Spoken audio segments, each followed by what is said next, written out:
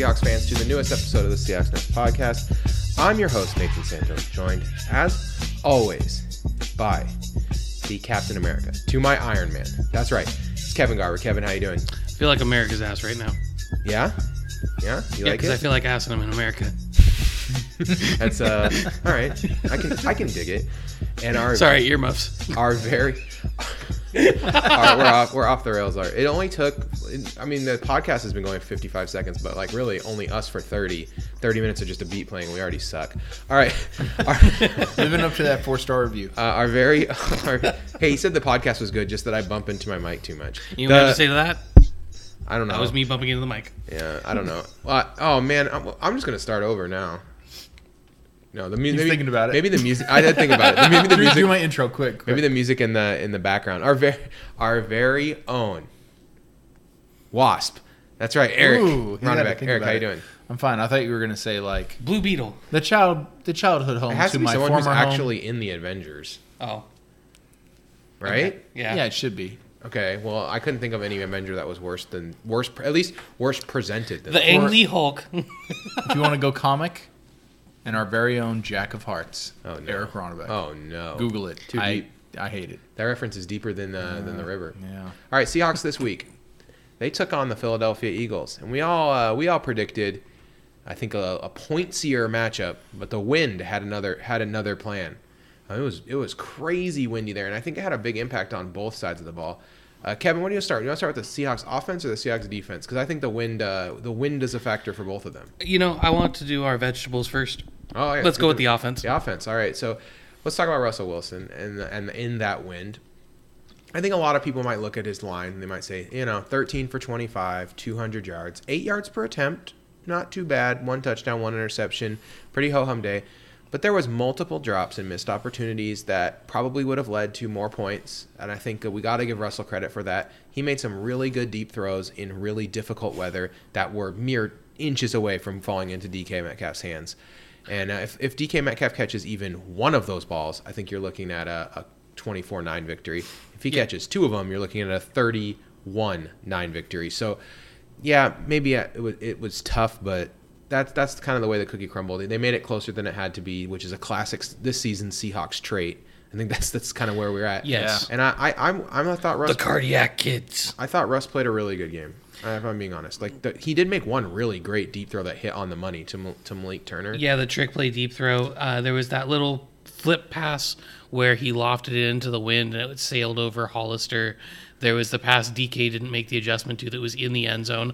I agree. Those are 2 what should have been guaranteed touchdowns. That Hollister pass, that had to be the win. There's no way it couldn't have been the win because he really lost it. Like it went way higher than I think anybody. If Hollister was 8 feet tall, that would have been an awesome pass. That's like a backup quarterback who's never played the position in years making that throw. I don't want your laugh. Did you?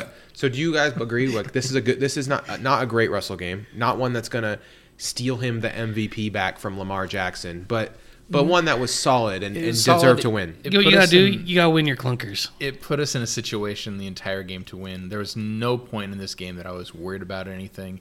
I really just wanted us to run the score up because I feel like we do that against the Eagles, and we should have here. But whatever, we won the game. Yeah, he was under pressure 12 times. He was 5 for 10 against the blitz for 102 yards, but he had a lot of time when he was actually pressured. He was 1 for 5 for 7 yards. And if you want to pick on Russ for something, it is that these pressures, some of them were totally on him. Yeah, he was looking for the big play, you could tell, and there were times where he kind of fell into that old habit of holding the ball too long. Yeah. Which, he's done in the past, and when he has room, when he has time, he will do that. It worked out for us in the Malik Turner pass, though, which Malik Turner, I want to sing his praises. But on that flea flicker, I don't really know outside of, stashing a safety deep and high back that I think the Eagles played that play perfectly, and Russ just threw a Dilfer dime. Yeah, that was a really good throw. I completely agree. And if you watch it, he waited for it to develop, and Malik took off, and the coverage men were right on his heels. Yeah, great play. What was it, by completion probability? It was one of the 5 least likely catches that was made so far this season, according to one of those stat guru groups. We had the least already with that Tyler Lockett catch. Yeah, Yep. that has to be. Oh, man. I love our team. Another thing, too, of just in general, Russ's passing, and it's good to see that the team didn't just abandon the pass because it was windy, which is in the past, I think, something that Pete might have done. Pete might have, instead of having 25 passes, we might have only had like 16, 14, some stupid number like that. We had an equal number of passes to rushing attempts, which is about as far as I think you ever should go in that direction. I don't think that there should be a strong imbalance in that. And if there is an imbalance, it should be towards passing, not towards running. So it was good to see that at least those numbers stayed even with the inclement conditions. It shows a commitment to passing that did not exist for the Seahawks in the past. Yeah, and Lockett only had the 2 targets. Caught one of them for 38, a really nice long catch against pass interference, because they had Darby on. They had their best cover corner, who's finally mostly healthy. Drift King Metcalf had the catch over Jalen Mills, who's one of their better corners as well. So they're getting healthier on defense. I think people forgot that going into this game for Philly, and the plays were there for Seattle. The other piece that I think really hurt Seattle's offense and helped Philly's defense quite a bit, this is a really poorly officiated game. The first 9 penalties were called on Seattle. It ended up being 12 penalties for 90 yards versus 2 for 15. Now, I think we'll all agree Seattle played a sloppy game. There were some overthrows, fumbles, some stupid penalties. But when you have things like Joey Hunt getting called for a tripping penalty for not falling down on a club move, or some of these calls just didn't make sense.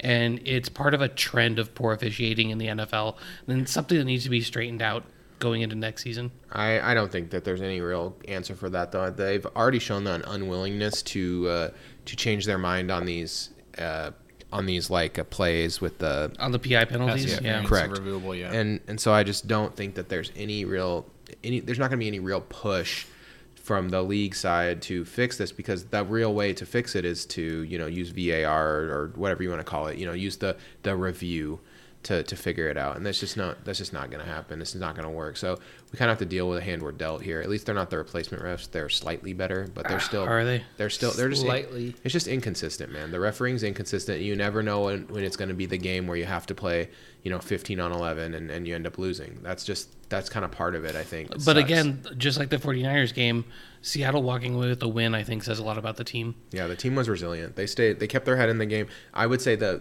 biggest thing that I saw from Philadelphia's defense, that their defensive line kind of had a field day, and they noticed something, especially Graham and Cox. Because all 6 of their sacks came when the Russ was under pressure. But three of the sacks came during blitzes, and I think up until this point, I hadn't felt like teams were bringing a lot of blitzes against us, but they must have noticed something, because they brought Malcolm Jenkins, their safety, a lot, kind of on weird blitzes, and I don't know if that's more of an Eagles thing or more of something they saw on the tape that they thought they could exploit, but either way, they brought extra dudes, and their defensive line kind of had a field day. They got a lot of pressures with their defensive line. I like that, though. I think that's a good point. Is that an Eagles thing? I think it is.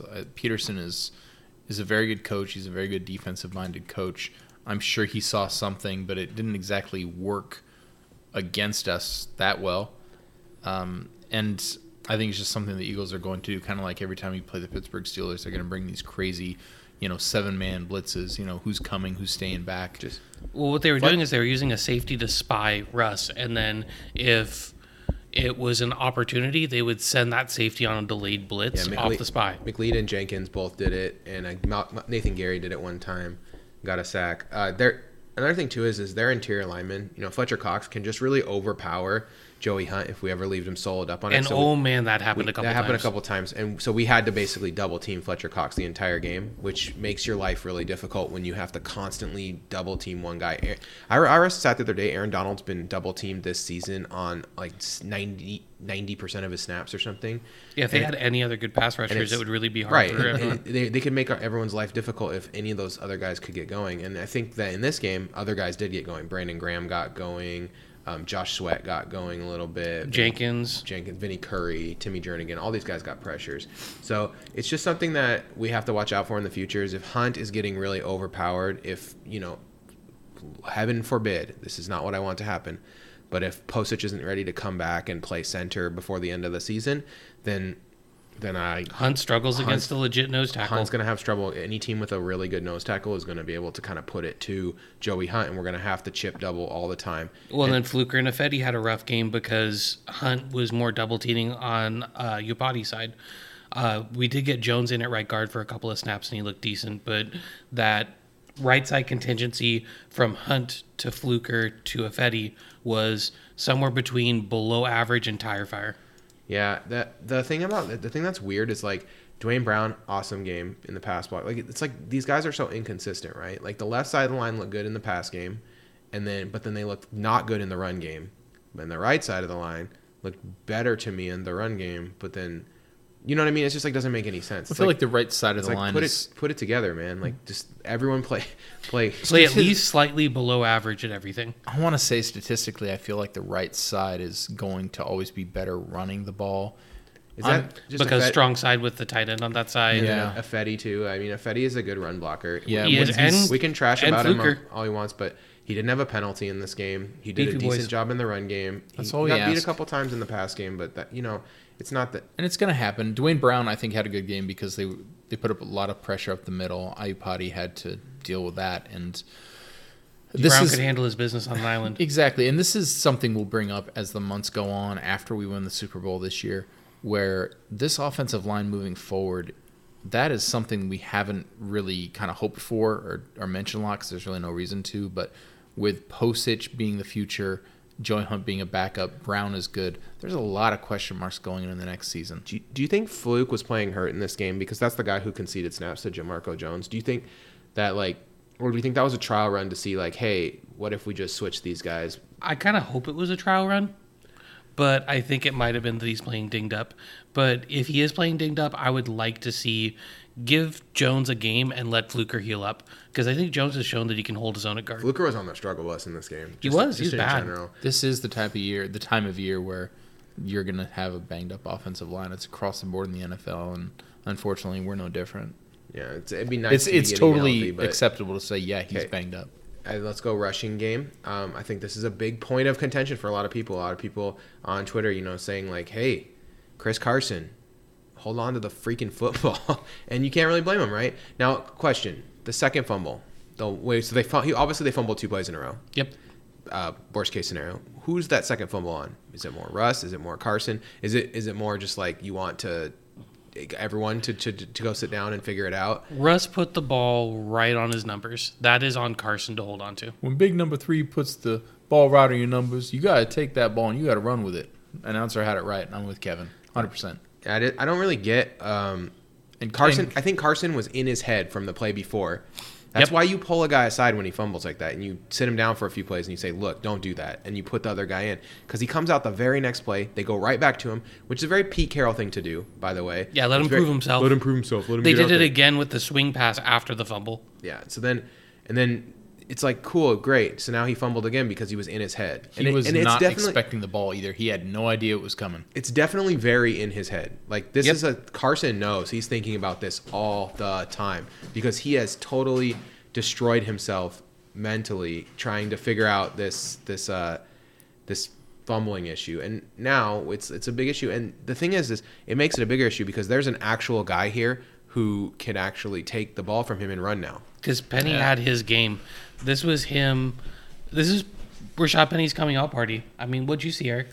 And Rashad Penny, we've talked on this podcast, and you'll just see a lot of articles about it. When are the Seahawks going to have a good number 1 pick in the draft that's going to, be someone that they can depend on? Rashad Penny was a guy that was shopped around at the trade deadline. I'm not sure if I want to see him off the team, but I'm not sure that he has had a place. Now look at this game. This is what we wanted from Rashad Penny. This is what he can do. Kevin, look at Rashad Penny and tell me, think of your bottom 10 running back teams, and not necessarily offensive line, but just running back teams. So look at the Cincinnati Bengals. Would you rather have Joe Mixon or would you rather have Rashad Penny? That's a really hard question. What am I trying to do? Do I want 4 yards in a cloud of dust, or do I want a guy who's a home run threat on every single play? Exactly. And that's the thing about Penny is in the pass game, in the run game, he is a walking potential touchdown. He had 5 tackles avoided in the game. He had 3 runs of 10 yards or more. The big thing is he had 14 rushes for 129 yards. And you go, well, he had that 58-yard run, right? So then 13 for 71, that's still a really good day. That's awesome. So he was breaking off chunk yards on these outside runs, and then when they would get wide to try and shut that down, because I think that was the thing. Carson was running up the middle to little effect at the beginning because they were crowding the box, and so Carson would run into the middle and he could get more than a handful of yards. And they were giving all their pressure up the middle. Not all, a lot of pressure up the middle. So they brought Penny in to force the defense to spread out a little bit, and then when the defense spread out, they had him take a single cut in the guard tackle gap, and he took it for 58 yards to the house with a nice little baby stiff arm in there. And we always talk about how he's good on his first cuts. And then another thing too is at the end of that play, I liked the guy that he kind of shucked, the safety that he on the big play where he that guy came for him and he was ready. He knocked that last guy. I was like, don't run towards him. Didn't matter. My point is, so look at like the bottom 10 running back teams, or who you would perceive who need running backs. I think you would want, if you are one of those teams or fans of that team, you'd If want you're a Rashad. Houston, Yeah, you'd if you're- want a Rashad Penny. Look what he could do in Houston. Rashad. Now here's the thing. Here's the thing for me. If you ask me, like, gun to my head, Rashad Penny or Chris Carson, who's better? I don't know. I think it might still be Chris Carson. Chris Carson might still be the better overall running back. He's had an excellent season. He's still at the top of the charts. Chris Carson for avoided holds onto the tackles. ball most of the season. But there's Yes. issues with Carson. He's not perfect. He's fumbling the ball. He's dropping the ball. And Penny is good and deserves some opportunities, especially in games where Chris can't get care of the football. And we've seen this time and time again. The Patriots, they have less ball security issues. Why? Because all those players know if you fumble the football, you're going to fumble jail.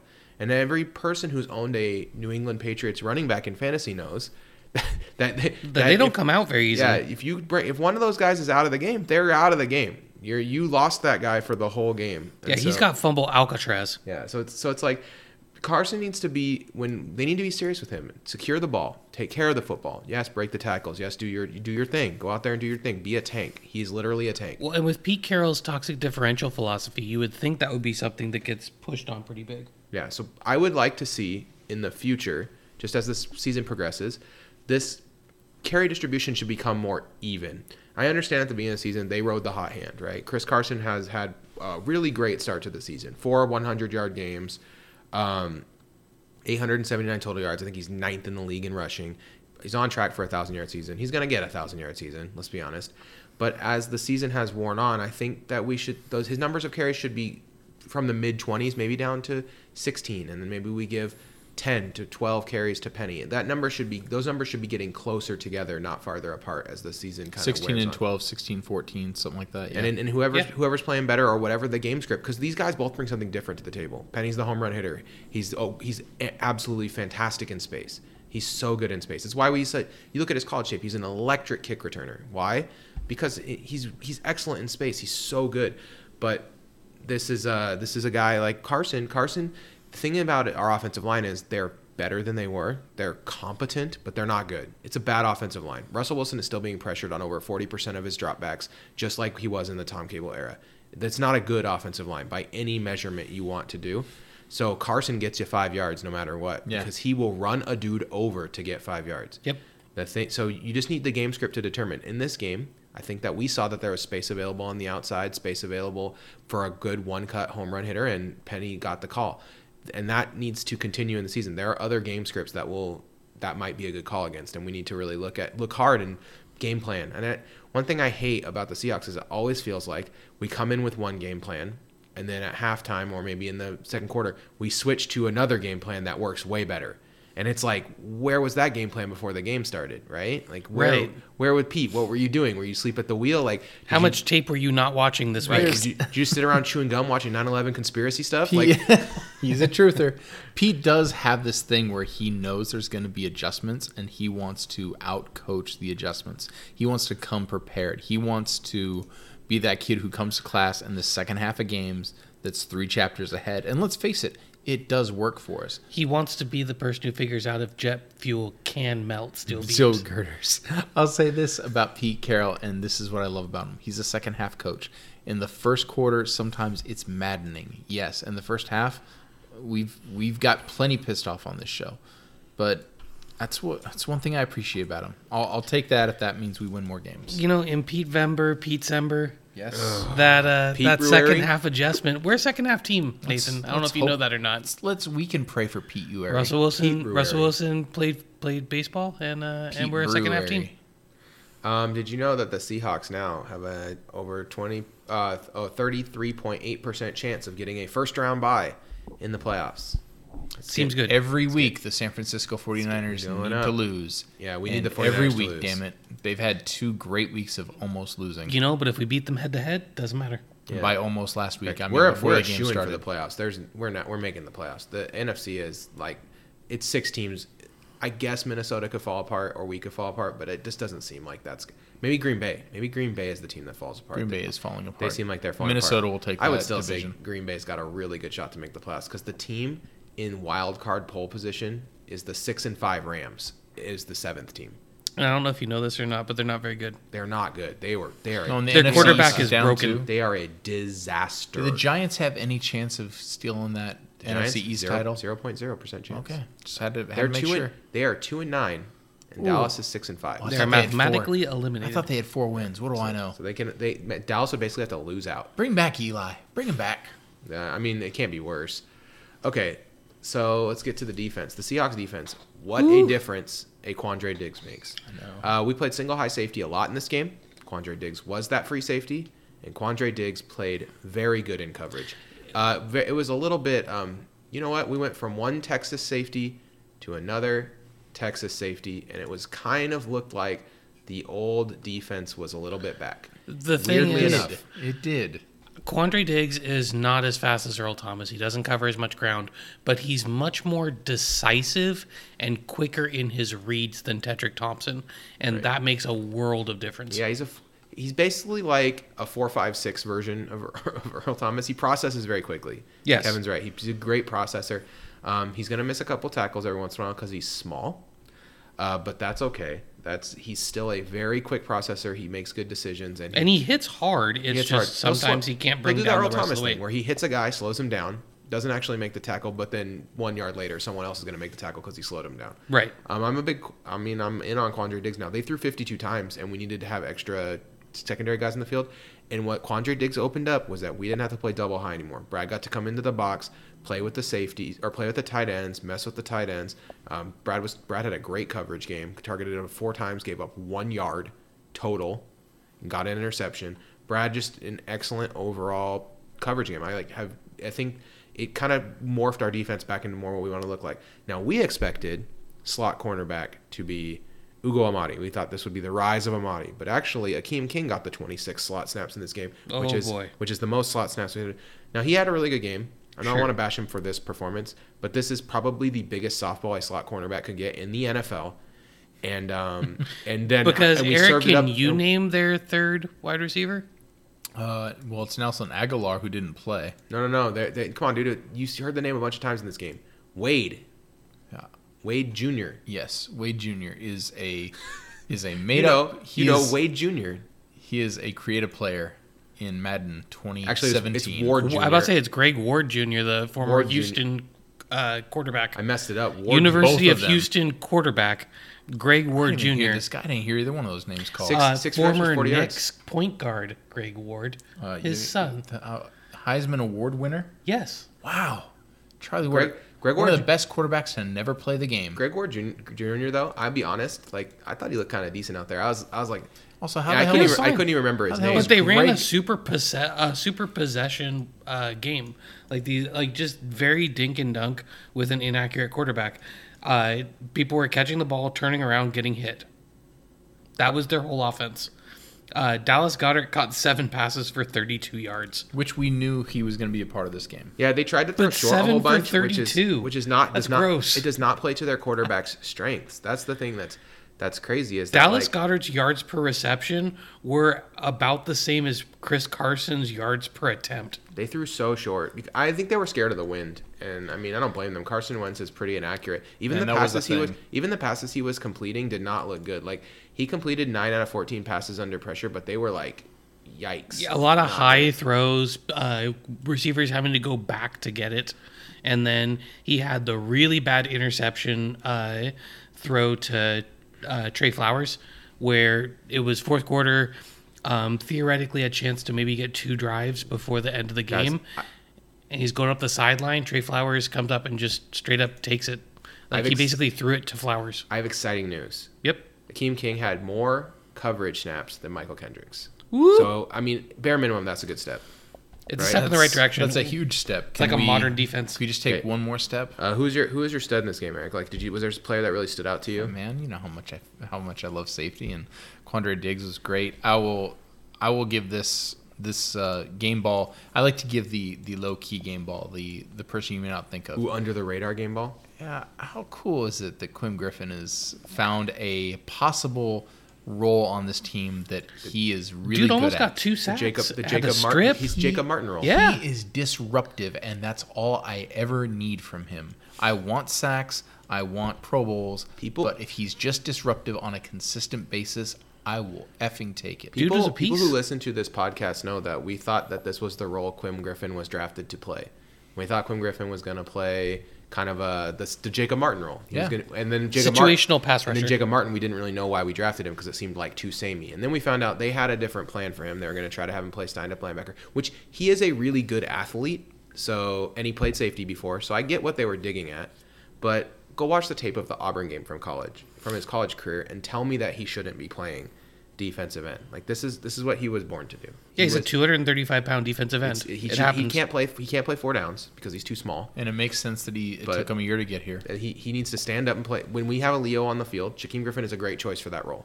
He's not a talisman. He's not a joke. He's not a mascot. He's disruptive as hell. He's a real good athlete that can get around. He's got good bend around the edge, and I think it's gonna be really successful actually the way he works there. And maybe this is the problem that he ran into in the draft process, which is that his weight made it seem like he maybe couldn't have played that role. A lot of teams decided to pass on him because I was really surprised that he went in the 5th round. To be honest, just from his measurables and from his tape, I thought, okay, 3rd round, 4th round, that's what I predicted. And he just kept dropping and dropping and dropping and dropping. And it might be because the weight is tough.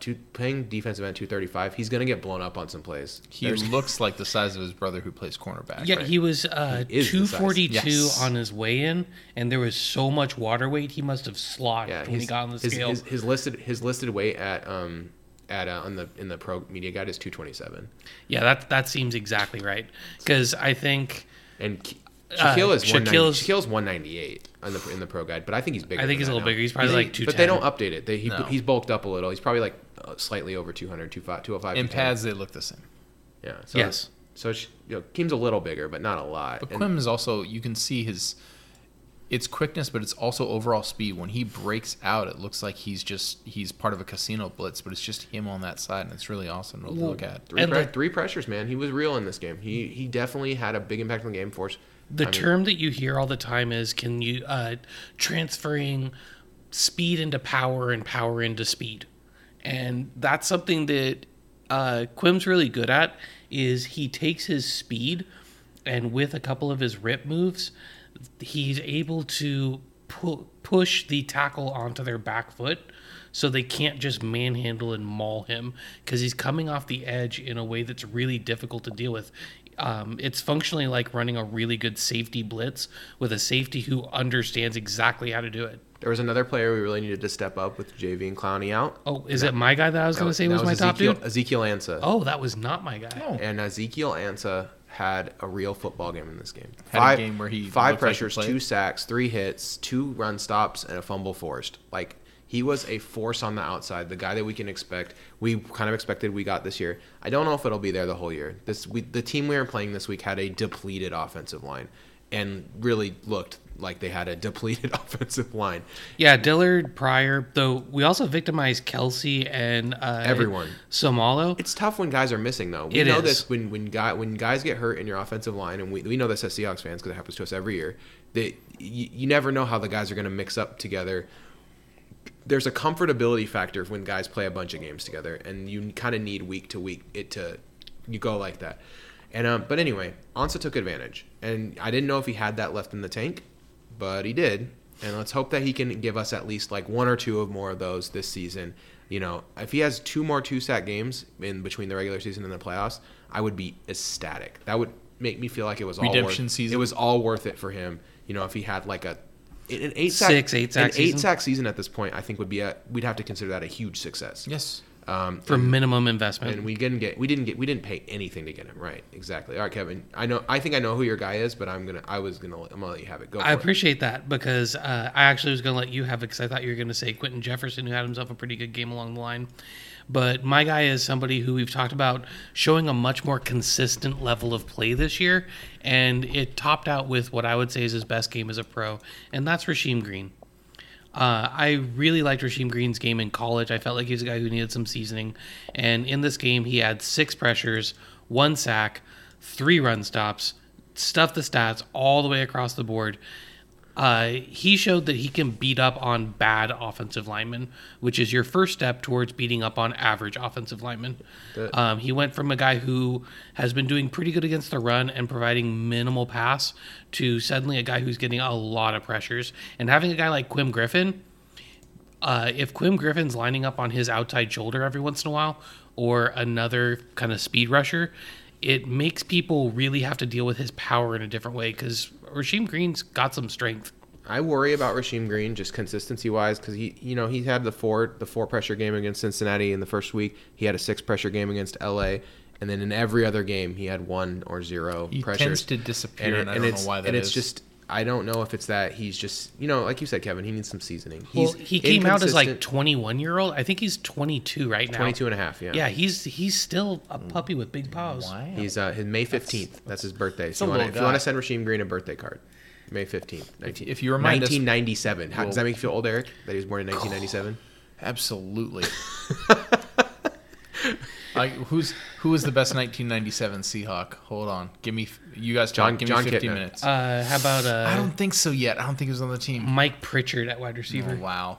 Get out of here.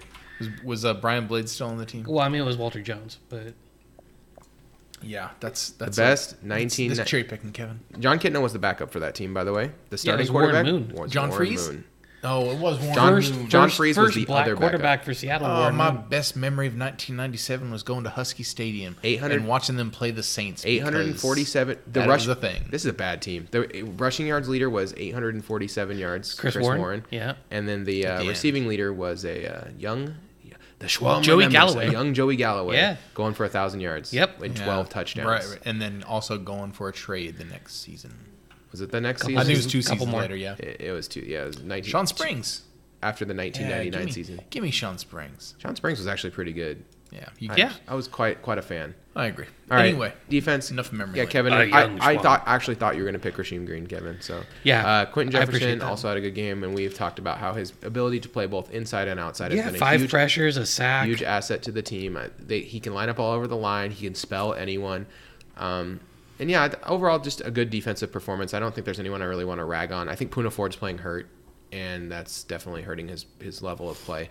Yeah, and I think we need Clowney back to be able to do anything against a really good offensive line. But I appreciate giving him the opportunity to rest if he needs it so that we have him healthy for the games that we really need him. And how impressive was it to actually kick ass on defense without Jadeveon Clowney? And 2 weeks in a row, we've had a really good defensive showing. Yeah. Shh. Secret yards, guys. You ready for secret yards? Secret yards. Jason Myers, really good. Yeah. He kicks off good. Get some touchbacks. Get some bad returns where they only get like 22 yards, so they start the drive past the 25, which always makes me happy. He made his only field goal, made both extra points. Jason Myers is back, baby. Let's go. I will also bring up back Punt to Hub. 2018 preseason. Dixon had that one bad Punt punt. Hub shanked it the first time every other into punt the was wind. awesome. Yep, and then he just killed it, drilled the ball back, kept him back.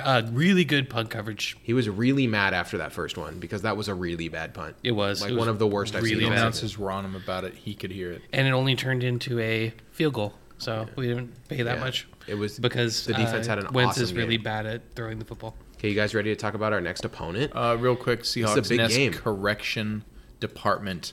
Oh, Greg Ward Jr.'s dad was a truck driver and Pentecostal pastor. Charlie I googled Ward, that because I was like, I already knew that. too. I was just doing that to mess with you, yeah, Eric. well, his name is 'Cause Greg I knew Ward. you'd fall His for name is that. Greg Ward Jr. How could his dad's also I named know. Greg that Ward? was clue number 1. That was clue number. What if his dad? What if he has 2 dads? This is a thing because what if it's 3 men and a baby? it's Exactly. Ted Danson's in on it. You didn't know I was head of the correction department. It's Charlie Ward, Greg Ward, and Ward Burton. All right. Former NASCAR I driver. am ready for this Vikings game, Nathan. Are you sure? Because I think you want to talk about Ward Burton more. Is that Eric? You've been waiting for this In your the whole number life. 41, you've been practicing his accent for 2 years now. He's no Steve Gutenberg. Okay, you ready for this? My biggest fear in this game, easily my biggest fear. You ready? Yep. They have awesome defensive ends. Oh my gosh. Watching the tape, Daniel Hunter and Everson Griffin scare the shit out of me.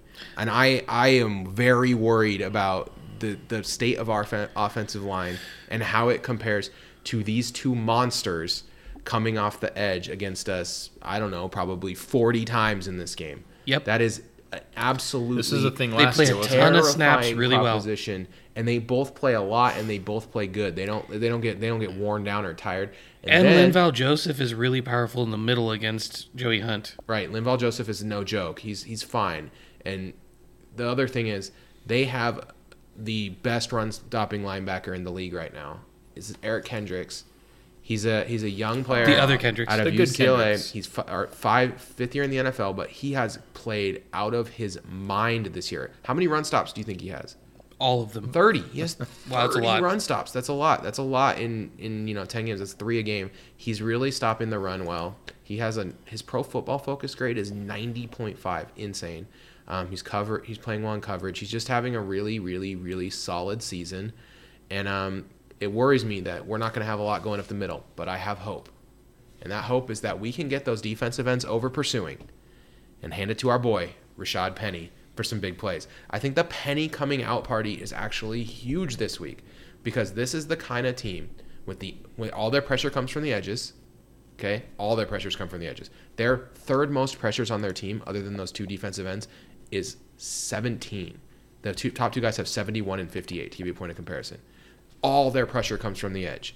Okay, and what we need to do is use that against them. Get those guys going too far down the field. Get those guys over pursuing, and have Russ step up in the pocket and throw, or have a nice cut lane up ready to go for Rashad Penny to get up the field. As long as they don't figure out Joey Hunt. You just got to. All you got to do then is beat Eric Kendricks right up the middle, and we got a big play. So I'm looking for that this week against this team. I'm also looking for Hercules Matafa to get a couple snaps because that's like one of my all-time favorite WSU players, the undersized interior defender with a really cool name. I got a couple of things else I'm wanna looking see for. him. That's what I looked at when I kind of scouted their defense mostly. I didn't really watch too much of their offense. I know that I've watched them play this year, so I know that Cousins has been pretty good and Dalvin Cook's had an awesome season. But Kevin, did you watch them a little bit more? So taking a look at the defense, I came up with a very similar conclusion, which is if we can figure out a way to buy Russ about 2.5 seconds, their corners, secret garbage. Trey Waynes, Xavier Rhodes, Mackenzie Alexander has been decent. You don't like Mike Xavier Hughes Rhodes? has been Xavier really Rhodes, bad. Xavier Rhodes so is far this having a season terrible has allowed season. 47 receptions on 55 targets for a 124.6 NFL rating when thrown against him. Oh. When balls get thrown at Xavier Rhodes, it's very good for the other team. Pete's And scheduled Trey that. Hey, Trey Waynes, Waynes? a lot like him. 109.5, 45 receptions. Yeah, when you come after these cornerbacks, it's good for you, but you have to have time. Kevin's right, you have to have time. Mike Because Hughes, their safeties are good. So these have to be these quick hitting routes where the safeties can't come in and close on the receivers. yeah, Harrison Smith's awesome. I would not want to be challenging him very much. Who's the other safety who's going to come up and spy Anthony Russ? Harris, who's been playing really well. Anthony Harris, who's been up and down, but lately been better. Because at the beginning of the season, he was kind of getting gashed. He's given And up. Jaron Kearse, who's been kind of playing their slot corner, but he's kind of a big nickel. Yeah, Anthony Harris, like at the beginning of the season, I was like shaky on, but now he's awesome. He's been really hot lately. And Harrison Smith's just been daggers all year. So that is a bit of a concern. But if we can attack the corners to the outside, or if we can establish a run game and force them to bring a safety into the box, so it's like single high Harrison Smith, he has to pick who he's going to cover, and then we're doing things to make them choose, like, because you can't double team Gordon, Lockett, and DK. Somebody's going to be on single coverage against this corner. So it's going to be about figuring out who's the person on single coverage and how can we exploit it. All right. So I see ways that we can be successful against their defense. You'll have a healthy Tyler Lockett in this game. DK on a redemption story. Josh Gordon will actually not be a ghost this time. Kirk Cousins review. Takes a lot of bad sacks. He does. And, good thing about their offensive line, it gives up a lot of bad sacks. Yeah, he's been pressured 133 times this season. Their interior of their line is bad. 22 sacks, and he gives up bad sacks. They struggle with this. This is their big problem. Yeah, we need to get pressure on them from up the gut. I could see this being a really big Quentin Jefferson game, getting a lot of pressure in the guard center gap. Don't you see Clowney roaming over to stand right over Garrett Bradbury's head and make him just shit his pants? Exactly. Pat Elflein looks like Pat Elflein on a football field, which is not good for the record. Riley Reif is not been great at end. So I could see if we can get a Quim Griffin. Could you imagine? Okay, you got to make a choice here. 3rd and long, and you have to block on the right side a combination of Jaron Reed, Jadeveon Clowney, and Quim Griffin. Like, that's a nightmare for the Vikings. Yeah. And if we can get Cousins, seeing ghosts, the guy has a bad game in him whenever he needs it. His problem is that he's not going to make a lot of bad throws. He holds on to the ball, and he'll get a fumble or something instead, which is good for us because we have been really good at strip sacks this year. And we've been really good at shutting down the run. Plays to our advantage. So Dalvin Cook's a good running back, but we've been shutting down the run a lot. Yeah. So I'm excited for this game. I think it's a pretty matchup. We always play really good in primetime. The Monday Seahawks Night are Football. awesome in primetime. It's a Monday Night Football game. I'll be there. Oh, congratulations, Kevin will be there. Thank Happy you, birthday. producer Brett, for the birthday Happy gift. birthday to Kevin. Yeah, and my Dalvin Cook thing, I mean, he's good, but he's not like breaking a million tackles or anything. He needs space to work. Yep. 39 avoided tackles. It's like 7th in the league or 8th in the league. That's half of Chris Carson. He's good, but he's not like unstoppable. We can beat him. We just need to work for it. It's going to be hard. And they have good receivers, but we don't know if Adam Thielen's going to play. This is a rejuvenated Seahawk defense that you have to look at. We're almost a different team. I really don't want to be cheeky with it, but we are a little bit of a different team these last couple weeks. Big stat that I want to give to everyone. The Minnesota Vikings, 0-12-1 on outdoor road games since 2016. All right, there you go. Put Kirk Cousins. This is an outdoor road game. Lock it up. Put Cousins in a dome. It's gonna be cold too. This is gonna be a cold game. It is. I'm jazzed. Yeah, Kevin, wear layers. I've got my lovely retro Seahawks beanie that I wore for the podcast. Very nice. Hot take: Alexander Madison is just as good as Dalvin Cook. Like he has well over half. He has half the avoided tackles in 1/3 of the games. Alexander Madison has a little Chris Carson in him, in that a breakaway run for him is 18 yards. Yeah. So I mean, Dalvin Cook has much more home run potential. I but wrote this if you're down. trying to do a little cut and go between the tackles, you can do a lot worse than Madison. Madison has 5 runs of over 20 yards this year, though. He's not like a joke, when it comes to that. No. But yes, Dalvin Cook has like a 75-yard run and stuff. He can go to the house. All right, let's get into picks. I'm going Seahawks, 28. Vikings 27. Oh, my heart. Eric.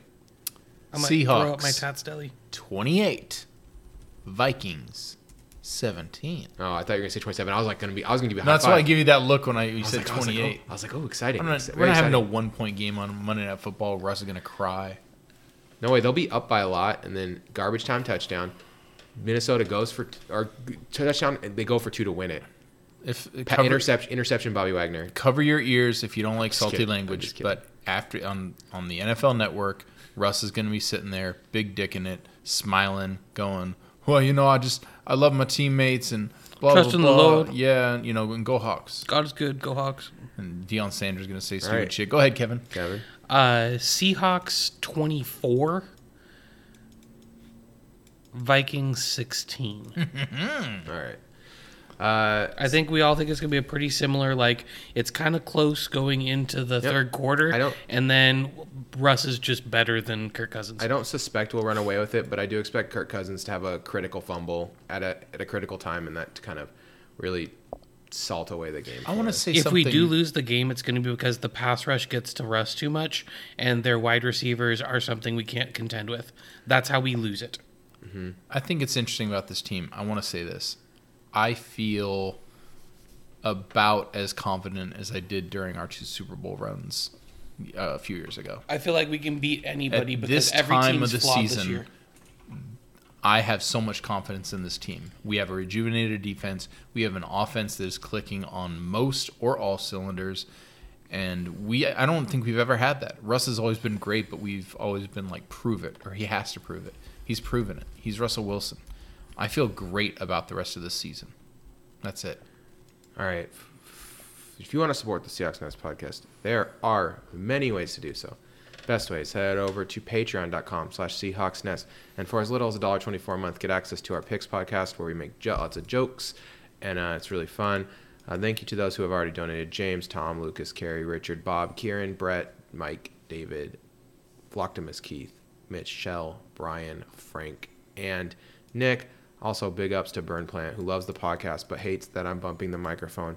But I already explained this. It's because I'm moving, and we have to keep recording in really weird places. It will get better once I moved into my new house. I apologize. That's right. I hope you feel guilty. We're buying a house just for you. Yeah, I had to buy a house. We bought a whole new house just to appease you, and it better be bumped up to 5 stars after that. Yeah, that's a very big investment to make you happy. Just join the Patreon, because I bought a whole house because I wanted to stop having to record weird places. He was going to only buy half a house, but keep setting up this computer setup in different places, and it's just been difficult. Eric was sitting on the floor for like 4 episodes. That's true. By design, by request. Yeah, I tried to give him a setup where he could sit in the chair, and he was like, "No. Dare you make me sit on the floor?" You thought it was a joke about him being the third wheel in the introduction. Little did you know. All right, let's get into it. Nathan said, this week, I want to put this banished to the floor round. I want to put these papers on a chair. Get up, Eric. In our best of the 2010 series, we're gonna go top 5, and we decided to sequester these movies in their own category, where we could give them their own level of respect. Because I think people would be slightly mad of how we rate these movies compared to other ones, and that's superhero movies. Because I think none of them, or maybe 1 or 2 of them, might make another list, possibly. These, I'll say this about superhero movies, just in general. This was the decade of the superhero movie. I think that studios started taking $200 million risks because they wanted to hit home runs like these superhero movies hit home runs. Mm-hmm. And it has changed the cinema forever. It will never be the same. And it's because of these superhero movies. And while I respect what they did, and I find some of them to be enjoyable, I think that they are a little bit overrated in most people's eyes. That's because they've taken over cinema. Yeah, and it maybe is a little bitterness on my part, because I would like more movies with a little flavor of originality. Although some of these movies are very original, and those are the ones that are my favorite. I will say these movies are a lot like what happened with 80s action movies. They became ubiquitous, and they are formulaic in a lot of cases, and the floor's pretty high. Yeah, very few of them just suck. Only a handful of them really suck. Just like they're all like looking at you. Just like Justice League. Yeah. Okay. Tango and Justice League. Okay. So let's talk about our favorites. Eric, you get to usually kick off here. Yeah, man. Go ahead. Put one down the field. I'll be Rashad Penny. I'll catch it and run it to the house. Let's start with, I don't know if it's my tippy top, but maybe it is. The Dark Knight Rises. Okay. Came out in 2010. Yeah, 2012. 2012. Oh, yeah, you're right. The end of the Christopher Nolan trilogy. I don't know, it might be the weakest movie in some ways. It's also supremely entertaining. It made Bane a super cool villain. It did? It did. It made a man you could barely understand so captivating. The way that one of my favorite actors, Tom Hardy, emotes with no mouth. He doesn't take off the mask the whole movie. Starts his popular run of Christopher Nolan movies where you can't see his face. This is true. Despite being a very handsome man. Yes, well, it's getting the man for his true talent, not his looks. I think it's pretty risky for Christopher Nolan to do what he did in this movie, which is that he made a Bruce Wayne movie. Yep. Yeah. Not a Batman movie. Not the second. The Dark Knight is a Joker movie. The Batman Begins is a Batman movie. And this movie is a Bruce Wayne movie. Yeah, good point. Then that's a huge risk to take, and I think a lot of people don't understand that. And I think it makes this movie something that I think is really good, and other people don't love it. But I think it's really, really good. It's a really special movie. I think it's fun to watch. It's really good. I'm with you, Eric. I'll go hard for The Dark Knight. Christopher Nolan is his problems are he rushes things.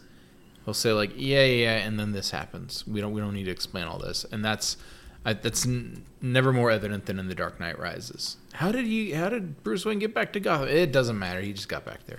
That's probably my only complaint about the movie. Keeping going, let's round these out. Black Panther.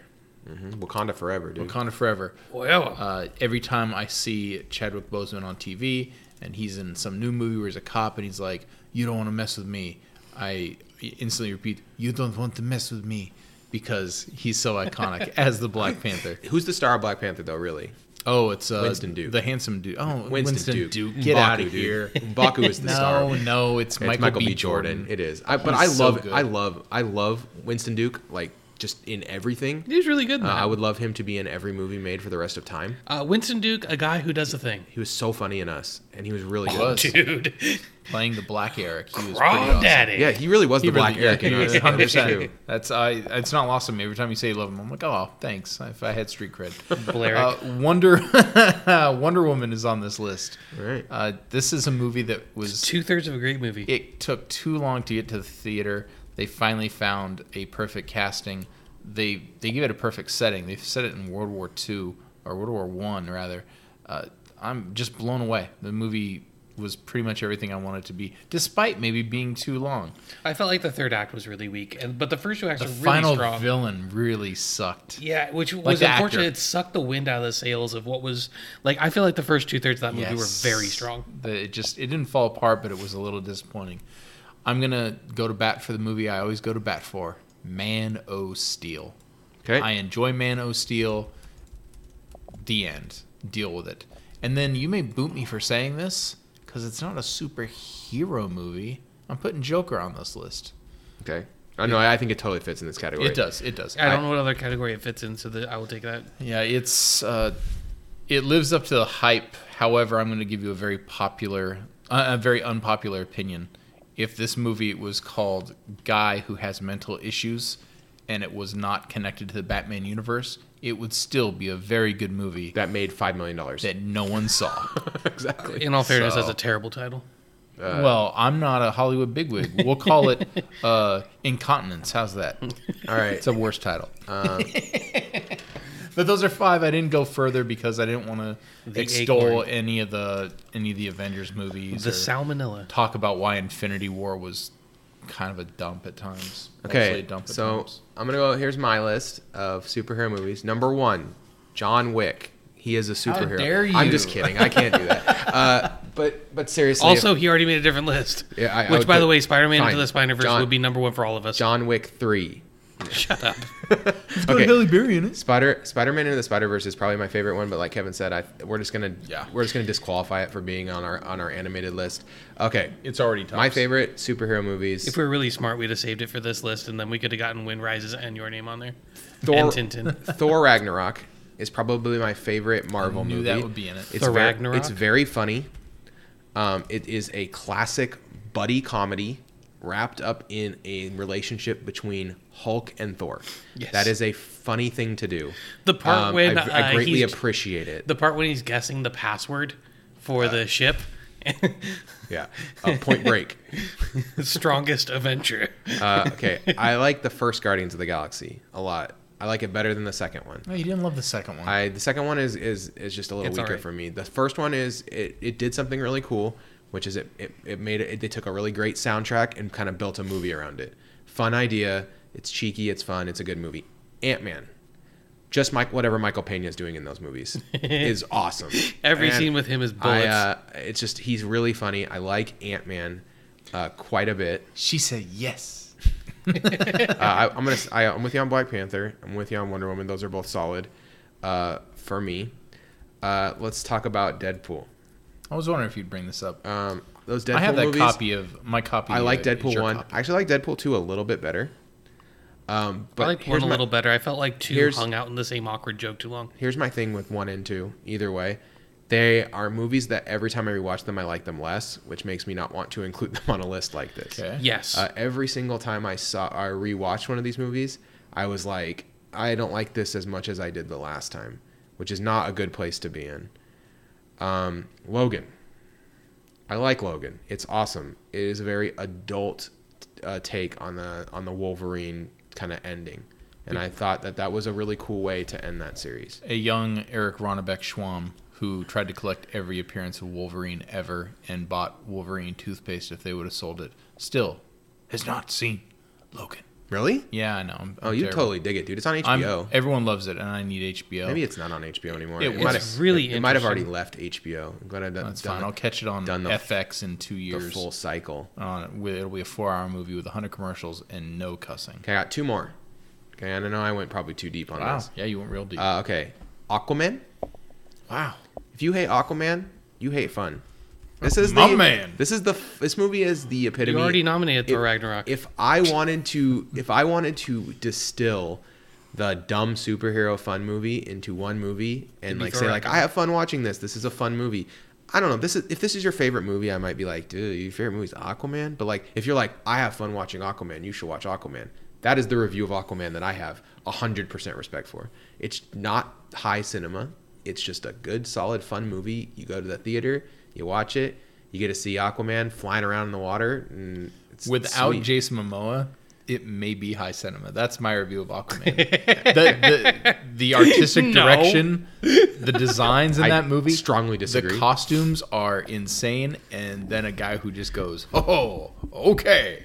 It's comical. Dude, Okay. Braven makes everything better. I have a question. Alita Battle Angel. Is that a superhero movie? Sure, but it wouldn't Yeah. even sniff the list for me. Yeah, It that's is- what I it was is gonna say too. I just because wanted to it's- know, I wanted to know if it counted for Because this of list. manga, yeah. I probably X-Men would. Days of Future Past is the other one I would pick. Okay. Over First Class. Those movies are both really close together for me. Bryan Singer sucks. So So the other one sucked. that that Bryan Singer did this one. He did Days of Future Past? Yeah, the other Matthew came Vaughn back, did the yeah. first one. Yeah, I know Vaughn did First Class. I didn't think that Days of Future Past was Singer. It's Singer. Bryan Singer sucks. So like all the things that I don't like about this movie are definitely Bryan Singer things. But this movie is pretty good. I mean, it's just like, if you want to, and it has one of the coolest scenes in any superhero movie, the Quicksilver That was a really fun scene. scene. I mean, it's just like it's a Yeah. really really great scene. It has multiple and of those really I'll quality be honest, fun man. scenes. Just love Fassbender's Magneto. Like it's so good. It's just so good, and that really changes it for me. Like that raises things up a level. Anytime Fassbender is on screen, I'm in. Yeah. Like I'm into what he's doing, and Marvel's going to reboot those movies, and it's a damn shame that they're not going to keep Fassbender, because I don't see why you would. You want to kind of separate yourself from that franchise, but that's a just young enough Magneto that would kick a lot of yeah, ass. Fassbender and McAvoy as Magneto and Professor X just worked. I like to say that they took 9 movies to make a decent 4-movie series with the first X-Men and then First Class, Days of Future Past, and Logan. So within those 9 or 12 movies or however many movies, they definitely got 4 that were worth watching. Boy, X-Men Apocalypse really sucks. I mean, and Dark And it had Phoenix. Oscar And Isaac Dark in it, Phoenix too. and I watched Dark Last Phoenix. Stand bites. I watched Terrible. Dark Phoenix for this podcast. I was like, maybe this movie is not as bad as people say. It is. That's my review of it. Okay, Kevin, I know you watched First Class and Days of Future Past this week. Which one did you like better? I still like Days of Future Past better, and I did not watch First Class this week. Oh, so you didn't end up getting to it? my only watch of First Class remains a on TV while doing something watch So of my- First Class. my favorite thing about I First need Class to rewatch that. Is Banshee. Bacon. Oh, Kevin Bacon? It's cool that Kevin Bacon is the Sebastian Shaw? villain. Yeah. Yeah, I didn't. It's kind of cool, but Fassbender, obviously everything Fassbender does. Even in X-Men Apocalypse, a movie that I think has very little merit, Fassbender's awesome in that movie because he's Fassbender. Fassbender, dude, I'm all about Fassbender. That they ruined Oscar Isaac. Give me more Fassbender. So if I'm doing a straight 5, the 4 that immediately were there for me are Guardians of the Galaxy, for all the reasons mentioned already. I think that it might be pound for pound the funniest superhero movie for me. Fighting with Thor Ragnarok for that spot. Like, just the comedic timing, the gags, the soundtrack. That was a movie that was made very lovingly, and I appreciated that. Logan, because it told a story that none of the other superhero movies told. It was a grim fall of the hero. And it was everything I expected the movie to be, and then it still subverted my expectations a little bit. Ant-Man, because it's a heist movie, and heist movies are the best. Ant-Man's just a fun watch, man. It is, and like the gag where they'll be fighting in miniature mode, and there'll be this really well shot action scene. Underrated is the fact that they didn't do shaky cam for all their fight scenes in the Ant-Man movies, which makes the fight scenes better. But then do that thing where they zoom out and like a toy falls off the shelf, when it should be like, in a regular superhero movie, like a building would get knocked over, and that gag never gets tired for me. It is like hilarious every single time for me. And then The Dark Knight Rises. Nice. That's the fourth that I have to put on here because it also is a movie. It's a superhero movie that does something different. So you didn't have any that we didn't have? You were out. So those are the four that I would put without a doubt. And my fifth spot, I had a big internal debate. Okay. The movies I was entertaining were Black Panther and Thor Ragnarok and Avengers Endgame.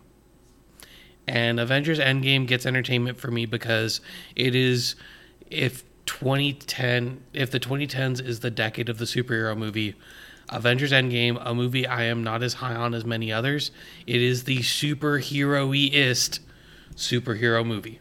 The thing about Endgame, okay, is they managed to successfully pull everything together from this like gigantic undertaking, and it's very impressive from like a technical standpoint, but the movie is just, it's not. It panders way too much. It's fine. Agreed. It's fine, and it's a 3-star movie for me, and it's a 3.5 for me because I really respect what they did there. But it's 181 minutes. I'm a little less impressed than maybe I would be if they would 140. If they would have pulled it into a tight even a 2.5 hour package. But at 3 hours, man, make a mini series. You know what I mean? Like you're really expanding like what I feel like a trip to the movie should be. No one wants to sit. Okay, maybe I'm gonna get some tweets that are like, I want to sit in a theater for 3 hours. I don't want to sit in a theater for 3 hours. There's a bunch of people like, I saw it 6 times, and I'm like, congrats. Man, your bladder must be really strong. Or you don't drink. They don't drink before they go to the theater. So for me, Thor Ragnarok would take my 5th spot because that's a movie that every time it's on, I want to watch it. Movies we didn't mention that I think like bear mentioning: Big Hero 6. Okay. That's a very superhero enjoyable movie, and Incredibles 2. Those are both superhero movies. Yeah, and they're both really enjoyable. Incredibles 2's fine. I like Incredibles 2. What, you just think it's fine? Yeah. Yeah, Kevin's down on that movie. I'm not super high. I like it better than Kevin likes it. It's at least as good as Endgame. I hadn't watched it until it left theaters because I have a kid, and I watched it with my son, and I thought it was really entertaining. Like I thought it was entertaining. I like the Bob Odenkirk character. I think that's a pretty fun, and it's good use of Bob Odenkirk. I think part of the problem for me is that the fall from the first one to the second one felt big. I mean, because we dropped from like a perfect 5 to like a you 4. Can't hit that. You're not going to hit it's that. It's like good. a 3 or a 3.5 for me. It's a 3.5. I have your level. I have it the same as Endgame. I think I rated them both identical. I got to give props. Venom, I gave it a 1.5, but it is the most fun 1.5 of all time. All right, let's make our final list, okay? So I think we can agree on Ant-Man, right? We're all in for Ant-Man. Are you in for Ant-Man, Eric? I think we're all in for the ones that we're for sure all in for is Dark Knight Rises. Dark Knight Rises. That's number 1, I think, for us. I think I mean, it's not my number 1, but I respect that choice. Guardians of the Galaxy, I think we can Guardians 1. Absolutely. Guardians 1's a good one. All right. Black Panther? Or no? This did win this podcast Best Marvel Movie. It was an eliminator, so which is different than this us did telling win what our the best podcast Best Marvel Movie. Best Marvel movie. Plus, let's table it. You voted for that. You didn't eliminate it without having watched it. Now you've actually seen it, right? Yeah. It is good. I really like what Michael B. Jordan's doing in this movie. Okay, who else do you? I think maybe because you guys like it so much, let's put Thor 3 up there. I'm not on board with it, but what don't you like about Thor 3? Just too goofy? Because it's too goofy. You want it to be serious, and right? on another watching, Tessa Thompson, her stock plummeting. Well, what about the Rock guy? Yeah, a Korg or whatever. That guy's hilarious. That's Taika Waititi. Taika Waititi is in so much more things that he's so much better in. Hey, new Doug. Yeah. New Doug. I would want to put Ant-Man on there if I was going to be nominated. You would want to? I think Ant-Man should be on there. If you want to put Ant-Man up there, go for it. So I think I do enjoy that movie. I think we can agree on Dark Knight Rises, Guardian of the Galaxy, and Ant-Man. I think we're good there. Thor, Ragnarok. Do we agree on that? One more, and because I would want to put Logan up there. Let's put Logan up there. Logan and then Thor. I think those are good. And it's a good, nice mix of like serious and fun, and it kind of shows like all the different sides of their. It's Okay, so we have The Dark missing- Knight Rises, the Guardians missing of the movie is- Galaxy, Ant-Man, Thor Ragnarok, and The Logan. biggest movies are Black Panther and Wonder Woman. Like those are the movies I think you could reasonably slot in ahead of like Thor. But I'm be honest, if I other people don't love Ant-Man as much looking as at we my do. Letterboxd, the highest rated movie I have that's a superhero movie is Spider-Man and the Spider-Verse. The second highest is Thor Ragnarok. So I mean, it is my number one. I think I give it a 4 as well, which puts it on the same tier as all of You gave it a these. 3.5. A 3.5? Okay, and Dark Knight Rises I also have a 3.5. Oh wait, you rewatched it and gave it a 4. Okay, yeah. So you gave it a 3.5 and a 4. So yeah, which happens sometimes. Sometimes you rewatch these movies and they don't age well. I rewatched Thor Ragnarok and it got funnier. Like, I Well, the thing laughing was, so I hard. wasn't sure if the comedy was going to hit as hard the second time. It is as funny every time I watch it. It It's- never is less funny. What's funnier to you guys, Thor Ragnarok or Deadpool? Thor Ragnarok? That's hands down. Toss up. I enjoyed Deadpool more. Just because if that's just funny though, I'm not a Deadpool fan, but that movie really impressed me. Here's my Deadpool thing is that Was when Gina you Carano in it? rewatch it, the writing is not as good as you think. I think the writing in the second one was better, but like Kevin said, it's just it felt like they were just beating a dead horse a little too much. There were scenes I liked a lot better. There were mechanisms of the movie that I liked better, but the second movie is really patting itself on the back. yes, Yep. It's like, hey, we got this made. Hey, funny, right? So yeah, I see what you see. I mean, it's very self-indulgent. Yep. Which, hey, I mean, good for them. Yeah, I mean the movies are solid. I'm gonna if they make a Deadpool 3, I'm seeing it. Or Right. Deadpool I was about to and say, Cable I or don't whatever. regret the money I spent on the ticket, but like, Also, I would feel very bad I'll if it see made my top anything 5. Zazie Beetz is in. She's on the level with like Adam Driver with me, where like or Lakeith Stanfield. There's like certain actors good. or actresses where I'm like, if they're in the movie, I'm automatically seen Joker interested. Chris Evans is like that Yeah. too. Anything Chris Evans is doing now. Dude, can't wait for especially now Knives that Out this weekend. He's out of the Marvel ecosystem. He's going to be doing some cool stuff. Yeah, I Dickhead guarantee Chris it. Evans is going to be so good this Yeah, weekend. he's going to be awesome. All right. Anything else you want to mention before we get out of here, Eric? Do you want to talk about Suicide Squad? we didn't put Dredd in the list. We could have, but he's at the top of another list. Yeah, so he was in the action. he was in the action movies. category. He Man, made the that action sucks. top We could have 5. made this really cool superhero list with Spider-Man and Dredd. That's Yeah. we know it. What in about, We screwed that our up. What about Haywire? Is Mallory Kane, Gina Carano, is that a superhero? Wow. Because that would be number one on my list based here. on a comic book, right? I think it is How about actually. Sucker Punch? Yeah, that's I like that Haywire. acting That is- movie's good, but Gina Carano's the worst part of the movie. Do you know Yes. why I like Haywire so much? because Soderbergh. Soderbergh, directed but it, also Fassbender. yeah. and Channing Tatum. All you guys are in that, That was movie. a callback. Yeah, that was a it was. callback. I get All it. right. I get it. good. All right. So for Eric Ronnebeck, for Kevin Garber, we will see you next week. Go Hawks.